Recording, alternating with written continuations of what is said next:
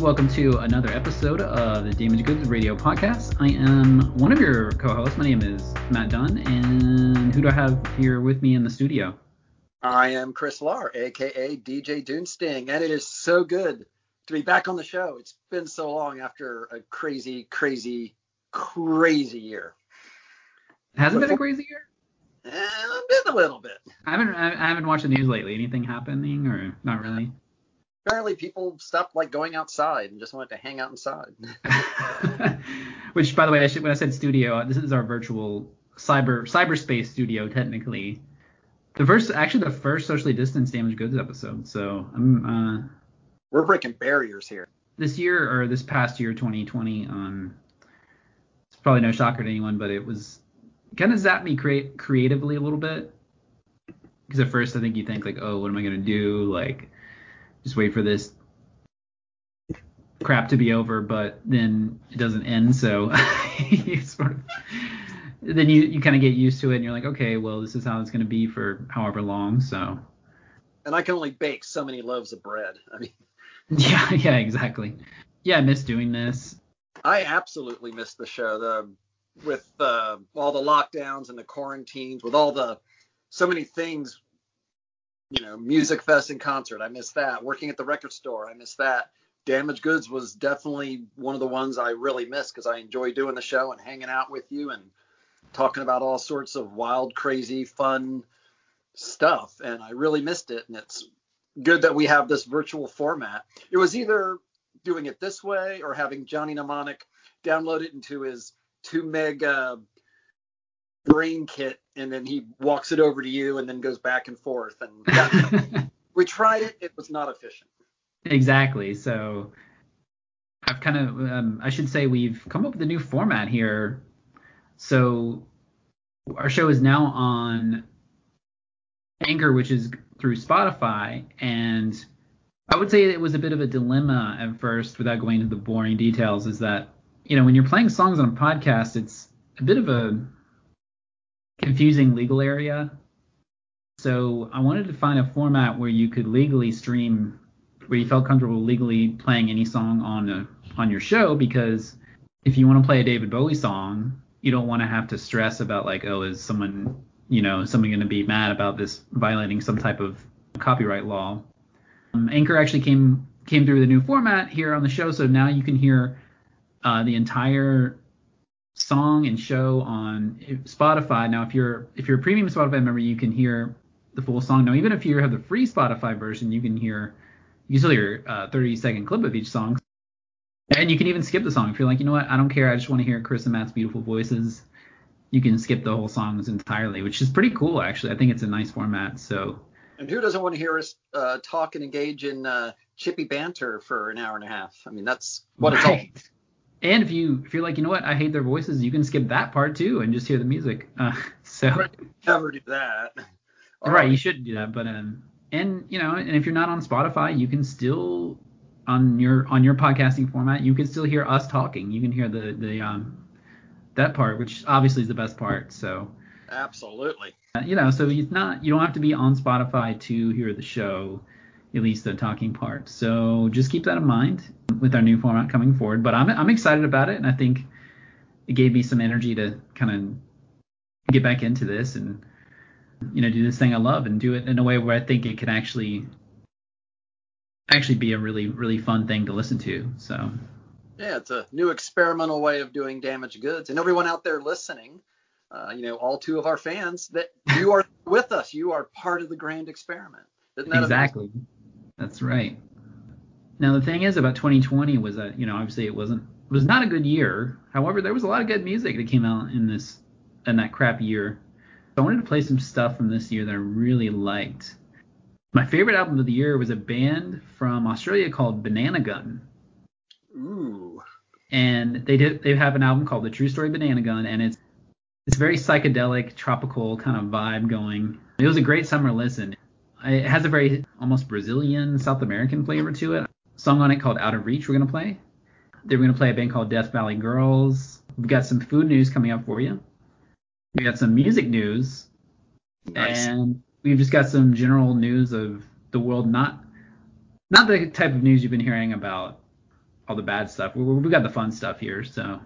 The stuff they don't want you to hear. Yeah. I figure everyone knows about all the crap that's going on, so we'll just give you a break from that and talk about some fun stuff. That's right. Here we go. We're going to start it off with the band Banana Gun and this track called Out of Reach.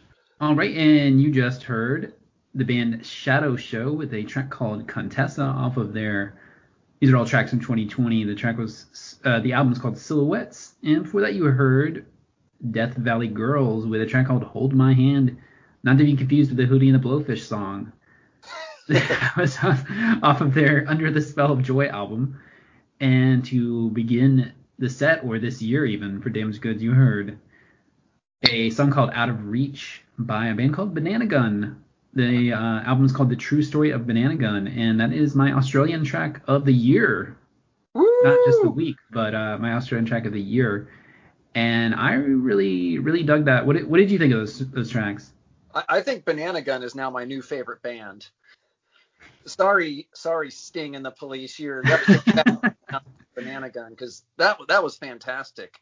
It was kind of bubbly and effervescent, but I really enjoyed it. Death Valley Girls was really good. Their lead singer almost sounded like a combination of Cyndi Lauper and Susie Sue. I mean, it's weird, but that's just kind of what I heard, and I really dug it. And Shadow Show was really good too. Kind of reminded me of Seagulls a little bit. Seagulls being a great, if you're not from the North Carolina, a great local band from this area who've always put on a fun show. And one time I saw them do the Entertainment Tonight theme song. Oh wow, that would be awesome. With the da-na-na-na-na. The last time I saw them was, I think it was like 2, maybe 3 years ago at a day party for hopscotch at Slim's, and they just played outside under one of those canopies, and they crushed it. They were great. Yeah, they're always great. And if you look back in the archives, you can hear we did a couple of interviews with them several years back. Yeah, I did want to mention the band Banana Gun. They actually hit the top 40 albums chart in Australia with that album. Well, you have to have a certain degree of quality to reach our Australian track of the week. We just don't give it away. And I just thought it was cool that it hit the top 40. I think they were surprised in a pleasant way by that. But yeah, it's a great band, and hopefully, as the song says, Out of Reach, but hopefully I'll get to see them live one day. So I wonder if one of our fans in Australia hears this, is like, they were top 40. You're playing mainstream. You're so oi, I mean. I know when stuff like that hits the top 40, it doesn't seem like the type of album that would hit the top 40, but that's cool though. It is cool. It's definitely a break from what hits, quote, top 40 radio, that's for sure. I'd rather hear more of that than what I hear today. And I'm not trying to sound like an old guy complaining about new music, but kids these days. Kids, you're killing chilies and playing your rubbish. They were fantastic. Worthy of the track of the year. But yes, you can get it off of their Bandcamp, or you can listen to it as whole albums on Spotify, or I keep wanting to say Google Play. I know it's like YouTube Music now, right? So it's literally the same thing, but they just changed their name from Google Play to YouTube Music. I don't know why. I'll take $100 if they change the name. I don't know. I'm ready to jump into it. We do a bit of news here. Some music news to even transition. Technically, music and food news all in one. That's the way it should be. Are you ready for some food news? Hit me up with it. So I wanted to ask you about this, Chris. I know we've talked about Waffle House, been on the show before, but did you know that Waffle House has their own music awards? Really? It's like the Waffle House Grammys. What do they call their trophy? It's the Waffle House Toonie Awards. The Toonies. Yes. A little golden waffle on a trophy stand, or? I'll have to dig in deeper on that one. It's actually a real award show that they have. It's not just like an online thing. I think this past year they did it socially distanced, but normally it's an actual physical award show that you can attend. Oh wow, it's a red carpet event. They did, but they did a live stream this past year, and I actually watched some of that. They have a few awards I thought were interesting. There's a Waffle House Jukebox Legend Award. I love the Waffle House Jukebox because they always have songs named after waffles and breakfast items. Right, exactly. So we're going to start off tough here. I'm going to give you a trivia question. Who do you think won the 2020 Waffle House Jukebox Legend Award? Hank Williams Jr. Kid Rock. Hank Williams Jr. just seemed like a shoo-in for that, but I could see Kid Rock. I could see that. One more chance to redeem yourself. 2019. Who do you think won 2019? 2019. No idea. Hootie and the Blowfish. Hootie and the Blowfish? Right. Which that kind of threw me for a loop. I didn't really associate them with Waffle House, but they give me more of like an Applebee's vibe than exactly. a Waffle House vibe. Right. That's what I would have thought. But hey, congratulations to Hootie and the Blowfish and Kid Rock, I guess. Do you want to hear something interesting? What's that? This is a small transition, but then we can go back. Just because you said Waffle House, there was an article in Delish.com titled "Waffle House is releasing its first official beer." So now there is an official Waffle House beer. It's brewed in Georgia. It's called Bacon and Kegs. I love it already. And they said after 60 years in business, known for never closing and serving breakfast 24/7, they are gearing up to release their first beer ever. And it smells like bacon. Have you had this yet? I've not had it yet, but I don't think I've been to a Waffle House in a couple of years. I just can't see myself, in 2020, I can't see myself doing Waffle House takeout. You have to eat it there, or let's just say the pandemic ended magically tomorrow, and then they invited you to the Waffle House Toonie Awards. Would you go? Yeah, I'd go. I would rent a tux. I would dress to the nine. I would try to rent a limo so I could be like the classiest guy at the Waffle House. But I wouldn't wear like a black, I would wear like the powder blue with ruffles, really play it up. Oh, yeah. That's the only way to. I would love to go to that. And I would drink that Waffle House beer if they had it there. I'd try it. Yeah. Bacon and kegs. Well, speaking of achievements in beer, achievements in life, the Waffle House Lifetime Achievement Award, 2020, Leonard Skinner. I could see that. And then 2019, it was Foreigner. So. Foreigner? It's weird. I can kind of see Foreigner. So I would have given it to Kansas. Yeah. Right. Or maybe even the Eagles, like early Eagles. I could see. Yeah. Oh, yeah, definitely. And they also have a couple. There's one I was surprised. They have a Top Alternative Rock Band Award, which I don't really think of Waffle House and alternative rock together. But I believe this year it was Three Doors Down that won the Alternative Rock Award. So. Well, I'm glad they're still making music and doing things. There you go. And there's also I hadn't heard of this artist before, but they also do a new Artist of the Year award called the Scattered, Smothered, and Discovered Artist of the Year award. It was musician Ivory Asher. They also do a Waffle House Song of the Year award, meaning, as you mentioned, it's the best song of the year that's about Waffle House. Well, that's like what's on all their jukeboxes. It's songs about Waffle House and their food. But I didn't know it was an ongoing genre. I thought it was just like some old songs. Like I didn't know that people were still keeping the Waffle House genre alive. Well, it's mainly been underground. You probably haven't heard. Well, this year it was Waffle Edge. House Girl by Walker Hayes.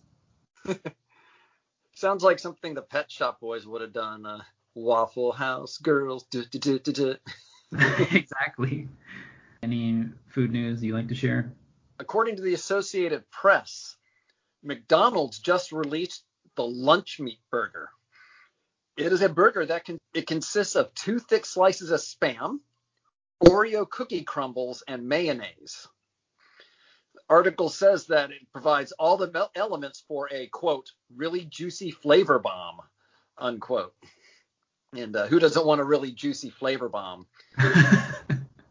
But what our listeners should know is if you want to run out and get that Spam and Oreo cookie crumble mayo burger, and I can understand that, it's quite exclusive, only available in China for members only.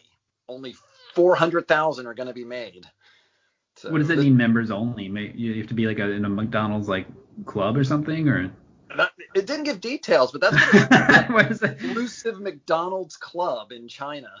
Like if we stepped off the plane and went to the McDonald's there in the airport, they'd be like, sorry, you're not a member, right? So that's You have to give them a secret handshake and show them the ID badge and probably do some gesture that involves golden arches or something. Right. But yeah, Spam Oreo cookie crumbles and mayonnaise. That's a lot to digest, and I just don't mean that literally. Would you try that? I'll try anything once for the most part. So yeah, I would try it. I can't imagine I would like it, but it is apparently a really quote juicy flavor bomb. So who knows? Anything like parts of it, like elements of it there. I guess I would try it. Yeah, I would do it. I'll try any food once. After we make it big at the Tonys, the Toonies, then we'll that'll show us in for our exclusive membership at the McDonald's Club in China, where we can get access to this to the lunch meat burger.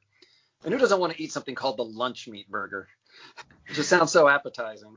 That just sounds like maybe something you would get at the school cafeteria that you couldn't tell what meat it was.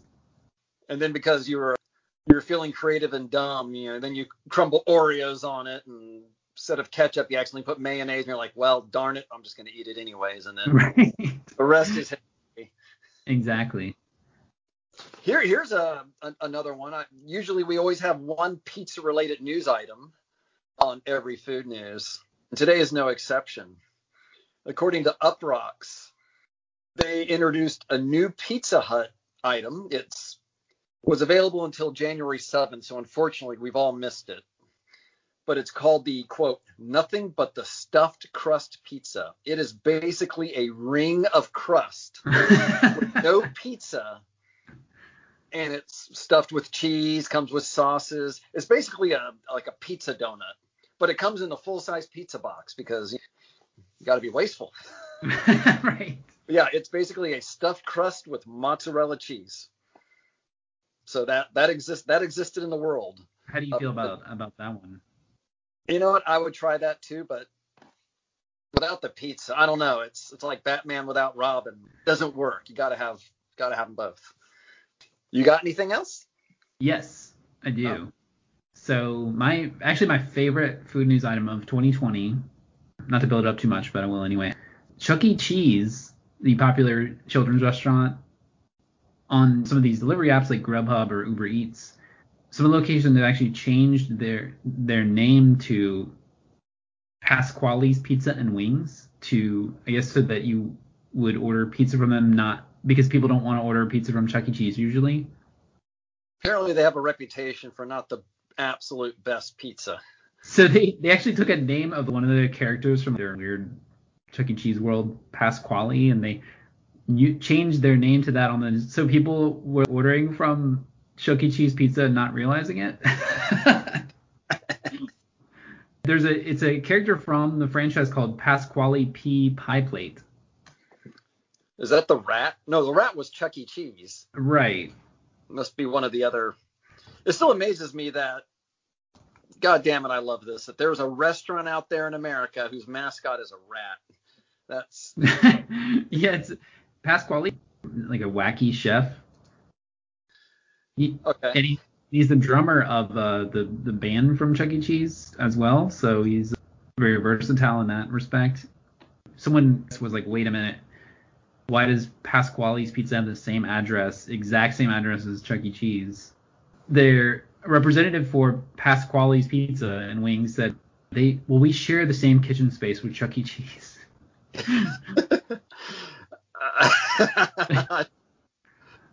Oh, wow. I love it. It's great. I mean, heck, I can't fault Chuck E. Cheese. I mean, they got to do what they got to do to stay in business. And that'd almost be like Chili's, which is probably one of my least favorite restaurants ever. We've talked about that. Be like Chili's getting themselves, why order from Chili's when you can order from La Pierre's French Bistro and it has the exact same food on the menu? Right. I think it's a genius move. Maybe it's a little, you're saying people aren't going to be like, oh man, let's get Chuck E. Cheese delivered, but Pasquale's. Ooh. Yeah, I guess it kind of catches you. So buyer beware. If you're not a fan of Chuck E. Cheese pizza, then take precaution there. Yeah, I have a feeling it's going to taste just the same as the rat promoted pizza. The weird bit of trivia: Chuck E. Cheese was founded by Nolan Bushnell, the founder of Atari. Oh yeah, that is weird, isn't it? I definitely had a lot of digital hands and a lot of digital pots doing stuff. So. Well, speaking of that, have you ever seen? There's a documentary called The Rock-afire Explosion. Have you ever watched that? Oh no, I haven't heard of it. Yeah, The Rock-afire Explosion. It's worth a watch. It's, if you don't already know, Chuck E. Cheese and Showbiz Pizza used to be two different companies, and Showbiz Pizza was basically like pretty much the same thing as Chuck E. Cheese. They eventually merged into one company, Chuck E. Cheese. Band pizza business, it's cutthroat. It's, you get swallowed up or you don't. Fake animatronic band from Showbiz Pizza is called The Rock-afire Explosion, which is kind of a pretty cool name, fake band. That is a pretty cool name.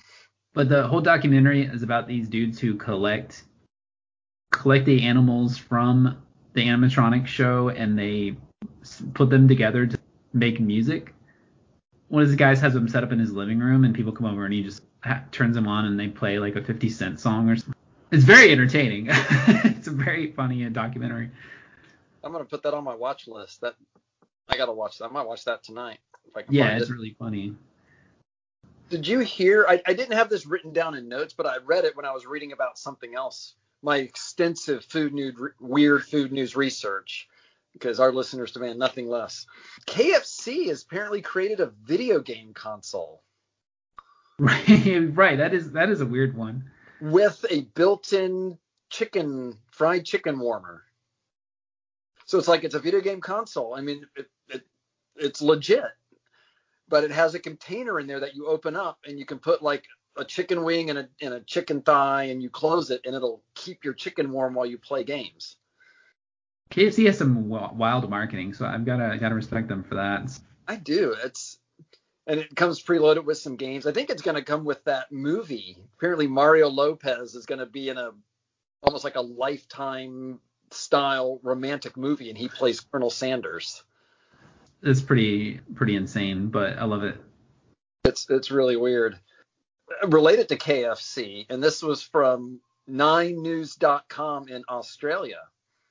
It said that for over 50 years, Japanese families have turned to KFC for the Colonel's 11 secret spices as the traditional Christmas dinner. It says that only 1% of the population is considered Christian, but Japan adopted Christmas as like a secular holiday, and apparently it's become very popular in certain segments of the country to have KFC as your Christmas dinner. So now KFC markets it, and they have what's called the Party Barrel with the catchphrase "Kentucky for Christmas" as their advertising slogan. Kentucky for Christmas. I can't think of a more horrifying thing, but there it is. I love it.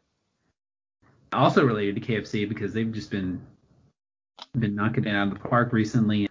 At least in China so far, they actually have roaming autonomous KFC vending machines. I love it. It's a robot KFC vehicle that looks like walk up and there's like a window and you open it, and I guess you pay and you pull out a chicken sandwich or whatever out of it. It actually, there's no human that is in the vehicle, so it's really just a vending machine, so you don't even have to talk to anyone. You just touch a screen and order stuff, I guess. It's like a robot. There's no human in it. Right, yeah. I don't think there's even any room for a human in it. It's like so small. It needs an animatronic human like Johnny Cab from Total Recall.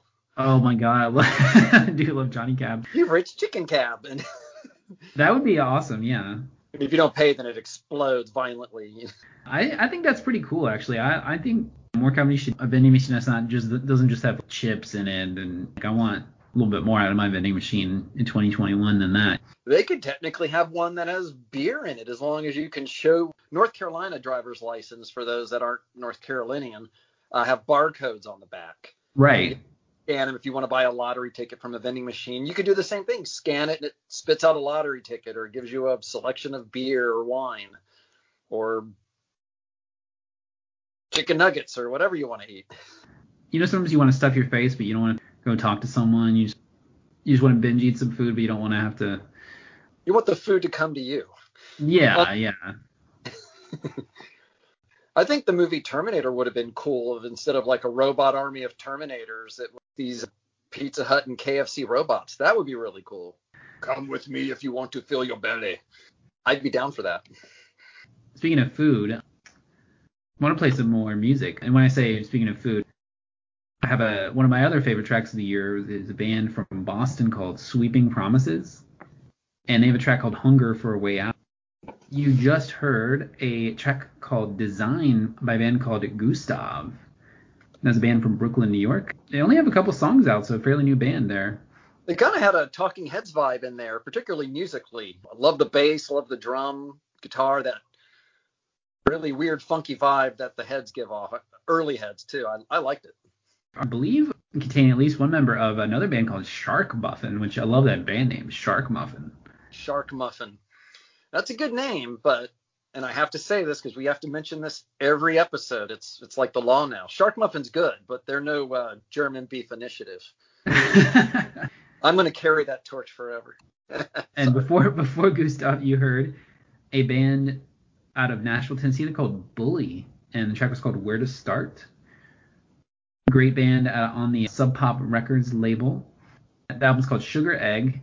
Before Bully, you heard a band out of the Boston, Massachusetts area. They're called Sweeping Promises, and the track was called Hunger for a Way Out. I like them all. We never play anything bad on this show. That's just Some people might disagree, but that's okay. They're allowed to. For now. Right. They just don't know what real music is, right? So. That's right. You don't know what real music is until you kill an Applebee's or something like that. You say, no, that's what I call music. Quote the famous commercial. I actually have one of those albums. I think it's called like Pure Energy. One of those K-Tel albums. Yeah. And I have another one called Radioactive. Those things are great. I mean, they're these really cheesy compilation albums. It's like the mixtape on vinyl.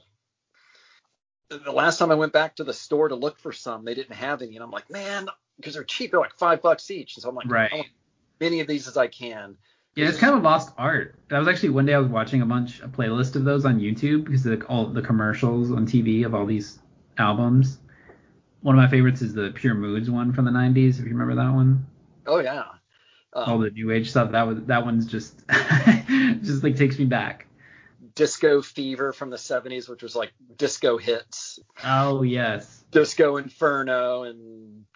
I think it's Disco Fever's the commercial where the guy and the girl talking on the phone and she's like, I got this new disco album. And the guy's like, I love disco and I hear it's making a comeback. or Freedom Rock.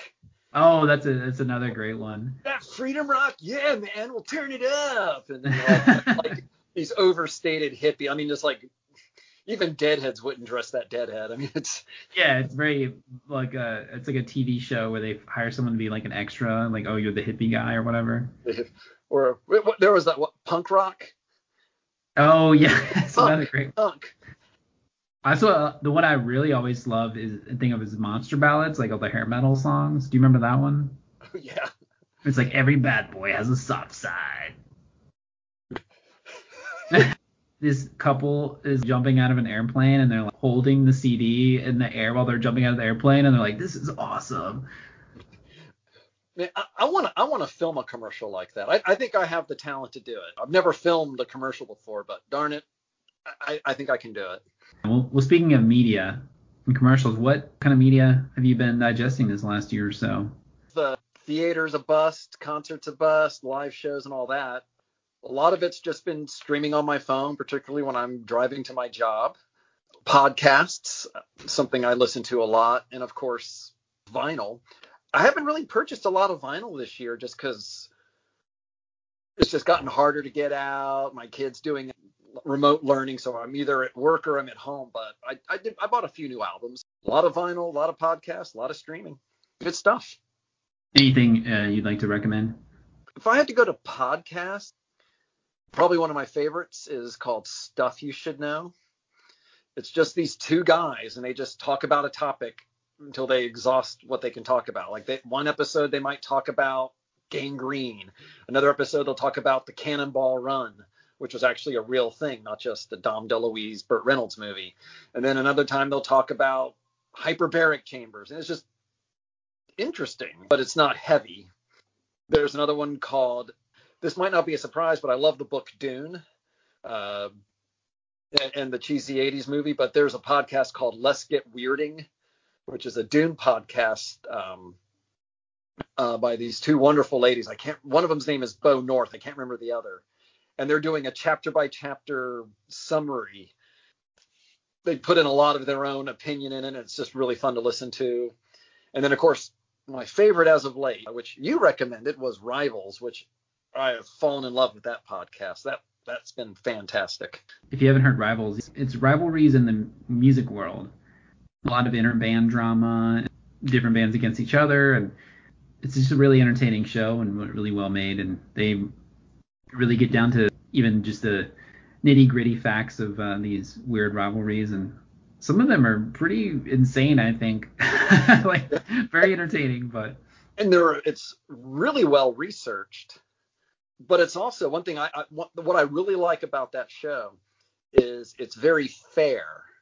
Those was Sting versus the Police, and it's easy to just to think, oh, well, Sting was the dick and he broke up the Police. But then at the end, they do what's called the pro side, and they have to say, well, what did Sting bring to the band that made them successful? And so they really kind of, and what did Copeland and Summers do that might have contributed to the downfall of the Police or the breakup?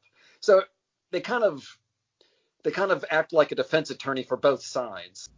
It is very balanced. Well, do you have a favorite episode of the show? I definitely liked Sting versus the Police because I'm a big Police fan. I like David Byrne and Talking Heads. I thought one of the funniest was Creed versus Limp Bizkit. That's one of those very underrated rivalries, I feel like. It really was. I never even knew they were rivals, but it's going to be a special episode when one of the hosts is going, I really hate feeling like I have to be a defense attorney for Creed, but this is what I have to do. And he has to sit there and find ways to defend Creed in this level. The other guy's trying to defend Limp Bizkit. Yeah, it's kind of tough in that way to sort of pick a side in that one, I feel like. They're both very, I don't know, that's a very of its time rivalry from 1999, I feel like. It's almost like Creed was the shittier band, but Limp Bizkit was entirely the instigator of Durst himself instigated every step of it. Yeah, definitely. So that you kind of have a hard time picking, at least I had a hard time picking a favorite in that battle, but not who I like more, but who I hate less. Right, exactly. But well, I was gonna say my favorite is the Pavement versus Smashing Pumpkins episode. That's in my queue because I'm listening them out of order until I catch up, but that's in my queue. It's a very odd one. Some rivalries are interesting because they're really blown up on one side and not on the other. I can see Billy Corgan, someone that easily gets into rivalries, kind of like right, very Durst-esque. I also liked Michael Jackson versus Prince. One of the neatest, what they analyzed out of all of that was, while Michael Jackson is the king of pop, quote unquote, and he's probably going to sold more albums than God, they said when it comes to the entire test of time, people will probably remember Prince more for what he's created and what he innovated, and he had a more distinct style, where Michael Jackson's came off as more manufactured, and some of his history is a little tainted, where Prince was generally on the up and up. And right, 7 days out of the week, I'd rather listen to Prince than Michael Jackson. I really like when Prince was trying to do his new wave kind of stuff. Yeah. Like Controversy. I think that stuff is really cool. Controversy's great. Yeah. That was right before 1999, I think. And my favorite Prince song is You Got the Look. You Got the Look. Was that from the Batman soundtrack? I think it was a little before that, although the Batman soundtrack is something too. Which was weird that Prince did a Batman soundtrack But then it's also cool at the same time. Yeah, and I think that's one that's forgotten, which for some reason, but because everyone always thinks of, I think, other stuff with Batman. But yeah, I've also really been into, there's a YouTube show called VCR Party. Have you seen VCR Party? I have not. It's a weekly show on YouTube, and it's by these two guys who, back in the touring days, of course, they had a show they would do called the Found Footage Festival. Essentially, they go to thrift stores and collect like weird old 80s exercise video clips and stuff like that, and they would play it on like a live comedy show where they commentate on it. It's really funny, but they do it on YouTube every week. It's been real entertaining for me as far as like a good show to watch during quarantine, and they have a bunch of episodes of it, but they found some really weird phenomenons on the internet. There's this thing I had no idea about is on YouTube. It's called IMGs. IMGs is, so you find a video on YouTube that's like IMG space 0213 or something, and basically what that means is some people's cameras or phones will, I guess they don't realize that it automatically uploads videos to YouTube. And they're finding it and posting it, or Right, and so these videos, they don't have any description, they don't have any caption or anything, it just says IMG in a random number. The videos only have 2 or 3 views, so they're not videos that were meant to be uploaded to YouTube, but they're there, so they're very strange. Really weird. Yeah, they find those every week and show them, and some of them are really weird, but someone doing a weird surgical procedure and people just saying stuff that doesn't make sense, digging up rocks in their backyard, weird, just random stuff. Check it out. I definitely want to check out VCR Party. Yeah, it's really entertaining. One really cool YouTube show, and you might like it, that I was listening to a lot during the quarantine, and there's a YouTube channel called Company Man. So it's this guy, and they never show him. He's just Company Man, and he talks about businesses, like why they were successful or why they failed. But like if you want to know why Long John Silver's fell, like what led to their demise, he like analyzes it, but it's not heavy. It does it in a very entertaining and light way. The rise and fall of Radio Shack. Radio Shack had a really neat history, as you. Oh yeah, yeah, definitely. The thing that caused Long John Silver's to fail was at one point, magazine was ranking the most unhealthy fast food meals in America. It was a Long John Silver's meal, that like this giant box of deep fried fish and fries and hush puppies, and it was like 3,000 calories, and that one designation alone really hurt their business. And yeah, it's just, I'm not into businessy things, but this is one that I'm just enough business that I can watch without it sounding very pop culture-esque, right? Yeah. You want to know why Blockbuster failed, why there's only one left, which we still need to go to that. I'm waiting for the Dunderbacks episode because I want answers. Ooh, thanks for reminding me. I watched a documentary recently called The Last Blockbuster, about the last Blockbuster in Bend, Oregon that still exists, and they're still keeping going, and it's kind of heartwarming in a weird, kind of unexpected way. I heard they're trying to turn it into like an Airbnb. Because I guess during the pandemic times, they were looking at that as a viable option. The manager of the Blockbuster, she hand knits winter hats for the Blockbuster hats. Because they're the only one left, right? I'd wear the fuck out of that. And they still run, part of their, I guess their inventory system is partially run on a floppy disk. Love it. Yeah, it's a very fun documentary to watch. If you want a really good nostalgic trip back in time, I definitely recommend The Last Blockbuster.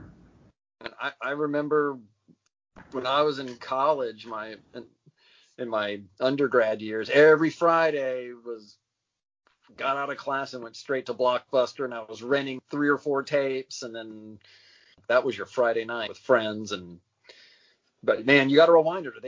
They would charge you an arm and a leg if you didn't rewind, if you didn't return on time, you lost your card, you didn't get your card. I mean, they found every way to get money out of you until they figured out that people could just do Netflix. I have many fond memories of the Blockbuster, if there is such a thing as fond Blockbuster memories. But it's cool. I actually had some video games for my PS1 that were used Blockbuster games. Oh, yeah.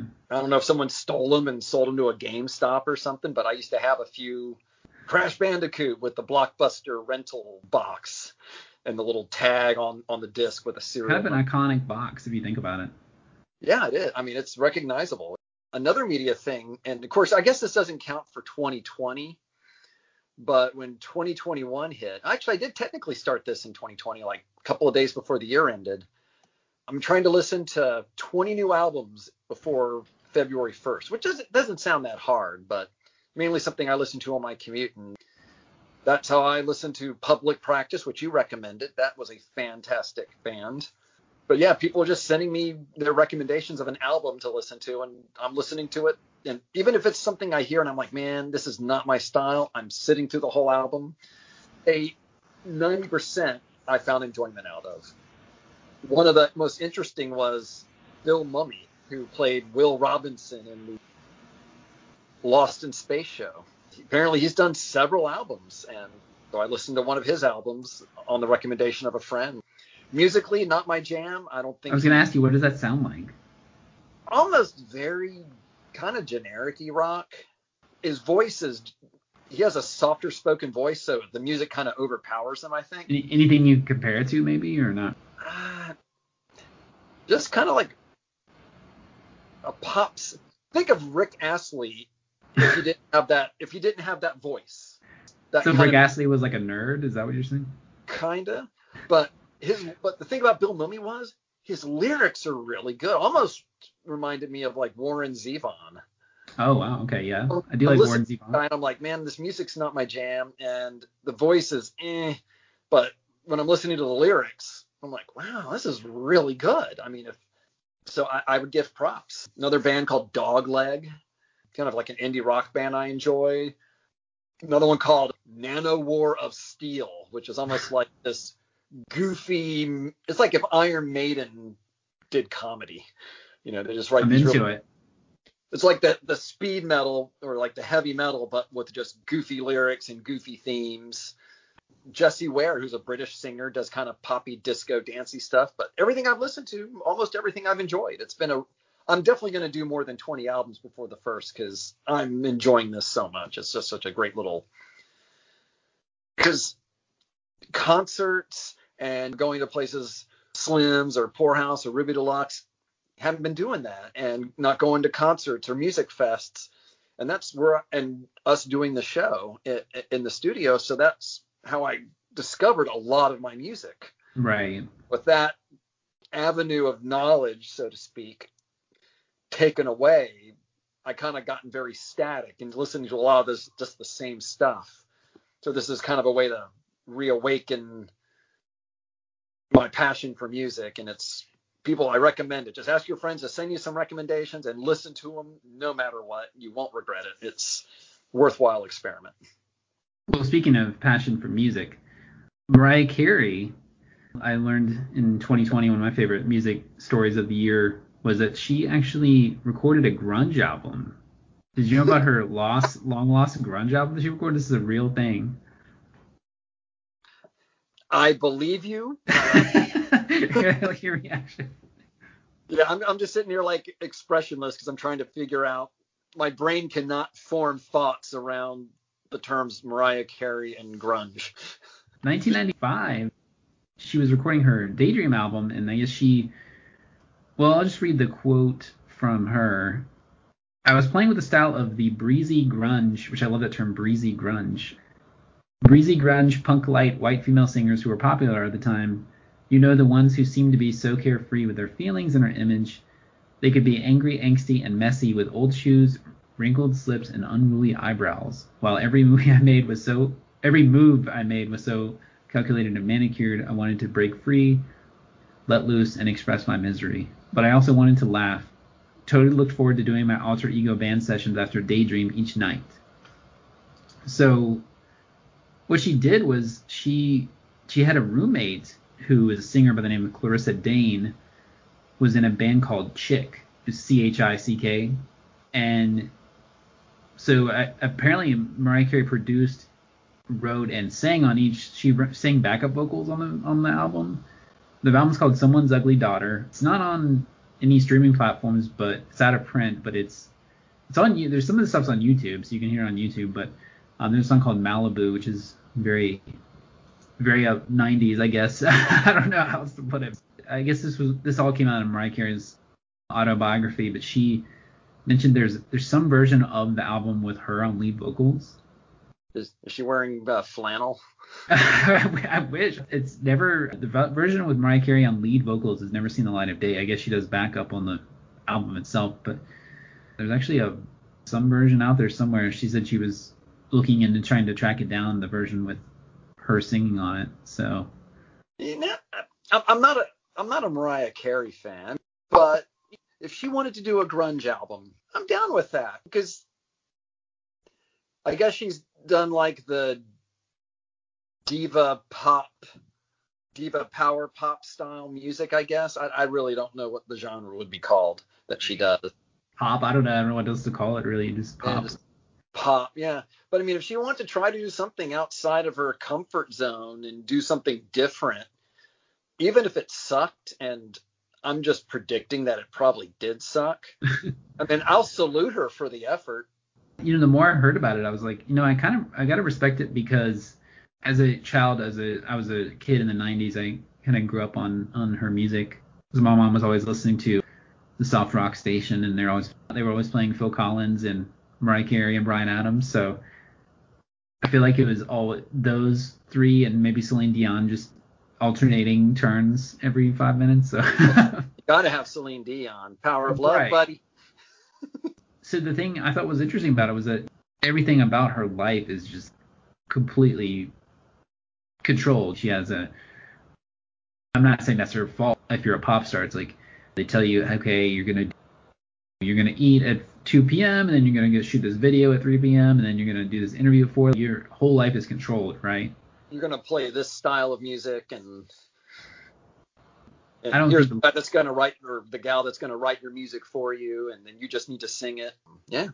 Right, so her whole life is controlled, and I don't think the record label wanted her to release a grunge album, which is too bad, because I don't know, I think it's interesting that she was willing to take a chance at doing something different, because everything in this pop world is like, oh, well, you have to sell, especially at the time, it was like, oh, you have to sell like 50 billion albums.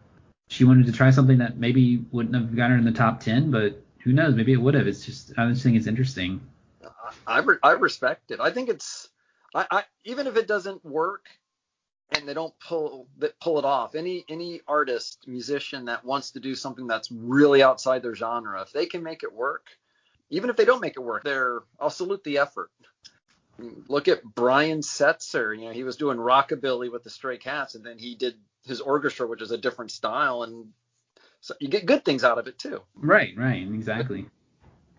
Go Mariah Carey. I can't believe I ever said those words, but good for you, Mariah. I salute the effort. If we can ever find that album, I'm going to add that to my new album before February 1st and beyond. I'll listen to that. Well, and I just enjoy someone trying something that's totally out of their wheelhouse. Absolutely. Even if it doesn't work. Better to regret what you did than what you didn't do. Oh, absolutely. As the saying goes. So I'd rather try than fail than not try, which is why I fail a lot, but I don't regret it. Well, one more music thing I discovered in 2020 was in the 60s, there was a psychedelic, a little bit of a prog element there. There was a band called Coven. It was like satanic psychedelic rock from the 60s. They have an album called Witchcraft Destroys Minds and Reaps Souls. Nice. It's from 1969. There's a song called Black Sabbath on the album, and the bass player's name is Oz Osbourne. Like, what? That's no relation to Black Sabbath, the band. It almost sounds like, I mean, I don't know the band. One, I'm amazed that an album with that title got published back in the 60s. I was surprised that got past the censors. Well, I think what happened was shortly after that, the Manson murders happened, and they actually pulled the album from stores. Oh, wow. That would make sense. Right. They should pull an album because of what happened, but I could see that kind of reaction back then. It almost sounds like, just from what you described, like a garage band or a high school band where they really liked Black Sabbath and really liked Ozzy Osbourne. And so they modeled, it almost sounds like a Sabbath tribute band. Right. It's like a satanic version of Shocking Blue, the original band that did that song Venus. It kind of reminds me of that a little bit. Does it have those warpy sounding vocals? Yeah, a little bit. It sounds very 60s, I'll just say that. It sounds like a band that would have opened for Iron Butterfly, except they're satanic, so it's a little it's a little wild there in Did that they respect. have out over the O? I don't know about that, but although that would make sense. Gotta have an umlaut or else. Yeah, that makes you're listening to a real rock band, so. Can't take you seriously without an umlaut, or if the E's backward or upside down in or something. If you look at the album cover for Witchcraft Destroys Minds and Reaps Souls, it's very evil. Years ago, I was at a record convention, and it was in some bin, and I pulled it out, and I was like, what the hell is this? Super expensive. It was like some first pressing of the album or something, so I didn't get it, but I remember seeing it and being like, what? What is this? I didn't think there were actual satanic bands and I obviously think it's tongue in cheek, but I just didn't think there were bands with that kind of theme in the 60s. It just seems so ridiculous that I thought I would have heard of it by now, but then it came across me recently, and I was like, oh yeah, I remember seeing this. I couldn't remember the name of the band. It was the problem. Witchcraft Destroys Minds and Reaps Souls. Yeah, the album name by Covens. Should we get to some more music here? Let's spin some stuff. You brought some tracks we were going to play as well, I believe. Yeah. One of them is from a small local band from Frederick, Maryland back in the 80s. They released a cassette tape called The Skeptics. I was blown away when I actually found it on YouTube, and then I found it on Google Play. This was like 82, 83. I never would have thought that I'd ever find that band again, because I used to just have it on a little cassette tape, and I'd listen to it with my cassette player, not even a Walkman. So yeah. Did you ever get a chance to see them? I was only like 12 or 13. My sister, she was like friends, I think, with a couple of band members. She'd go to their practices. The Skeptics, Acid Rain. And it's actually a solid song about the devastating effects of acid rain, which was a big thing in the 80s. What you heard was the song Compromise by Public Practice. I really liked that band. That was actually when I'm doing my new albums.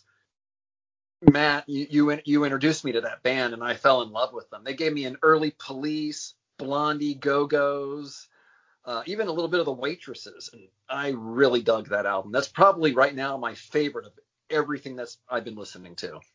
It's a cool label called Wharf Cat Records that was put out on a band from Brooklyn, New York. They were phenomenal. The second one was a song, and I love this title, Delicious Strawberry Flavored Death, with an exclamation point at the end, because they want you to.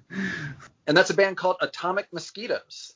I think that's a code word for Strawberry Yoo-Hoo. It wouldn't surprise me, because it always describes itself, Yoo-Hoo, as a chocolate drink, which right. Which is like, okay, what does that mean? It's not chocolate. Like milk you don't have to refrigerate or something? Yeah, it's weird. Chocolate drink. Yeah. Anything that's like when you use Sunny D as an orange drink, not orange juice, it's an orange drink. It's like, right, exactly. It's very suspicious there. They're out of Maryland, Frederick, Maryland, and that's off the album Bug Music for Bug People. And if listeners put that album in the Google machine or whatever they have, the artwork looks amazingly like the cover to Bad Music for Bad People by the Cramps, because the same artist did it, and he's in the band by the name of Steve Blickenstaff. I love his art style, that really weird, bizarre, but very well done art style. And then the last thing we listened to was another band from Frederick, Maryland, The Skeptics, with their song Acid Rain, which we talked about a little bit earlier. That was really cool. I've never heard of that band before. They only did one cassette tape, and as I said, I was blown away when I actually found it on YouTube, and then I figured, well, maybe a band person just posted it up there, but then I found it on YouTube Music, and I'm like, whoa, and then on different streaming services, so I had it on a cassette tape. It really made me think of something you'd hear on like college radio in between hearing the Replacements or Pixies or something like that. It's really, really cool college radio vibe. Oh, yeah, absolutely. I loved it. And Atomic Mosquitoes gave me that garage California surf punky sound, that really high energy, high guitar, 60s beat kind of sound to it. I really dug it. Loved it all. I'm kind of a sucker for surf rock. It's just a sound that, I don't know, it's just a very comforting sound to me. It's hard to be in a bad mood when I'm listening to surf rocks. You're right. It's very uplifting to me just because it's high energy. It's kind of like a positive, happy sound. It's without trying to be bubblegum. It's just high energy. And I agree. Comforting's a good word. Comforting, and it's fun. Just fun. Like, I might be mad if Dick Dale is playing in the background. Like, I don't know. It's just hard to be, or like mention any surf band. La Luz of more recent fame is a band I really like a lot. That's become one of my most listened bands as of late. This has been Atomic Mosquitoes. Quite the discography. Check them out. But I think Banana Gun might be my new favorite. And I actually mean that in the most honest sense of the word, because You're just saying that because you're talking to me right now? No, I 100% mean that. I really enjoyed that. I like music that's happy and fun and uplifting because that's the kind of mood I generally want to be in. Although, every once in a while you want to be in Joy Division mood, but we've had enough Joy Division mood in 2020, so it's time. It's time for some Atomic Mosquitoes and Banana Gun, and time to feel good because things are going to get better. They're getting better. There you go. Going to be positive. Did you have a song that you wanted to end on? Yeah, so this was a band I discovered over Christmas. My nephew was playing them, and I started listening, and I fell in love with this band. It's a band called Crumb, and I believe they're from Brooklyn, and it's off their album Jinx. The song is called And It Never Ends. Very slow, chill, almost a psychedelic jazz sound. Is this a song about 2020? It could be. Although it did end eventually, so. It did end, hopefully. But the lead singer, her voice is just gorgeous, and I love it. They have another album called Lock It that's also really good. So another band they're almost like the opposite of Atomic Mosquitoes. They're not frenetic and happy. They're chill and just really good. So another band I can wholeheartedly recommend. I recommend all the bands. So is there anywhere out there on the internet people can find you if they want to shout you out or yell at you for your musical taste? I am at Funkasonics with an X on the end on the Twitterverse. I do have a stupid blog that is 100% guaranteed to waste your time called The Funky Grognard on Tumblr because it's free and easy. And that's probably the two best places to find me. And I have an Instagram. I'm Funky Grognard on Instagram. So that's me. How about you? Well, you can find me on Damage Goods Radio on Instagram, Facebook, Twitter. You can find me on Twitter. You can listen to the show, like we mentioned, on Spotify. I mean, you can hear us you can still hear us talking on any other form podcasting app. You can also go to damagegoodsradio.com and you can find us there too. Listen to some old interviews.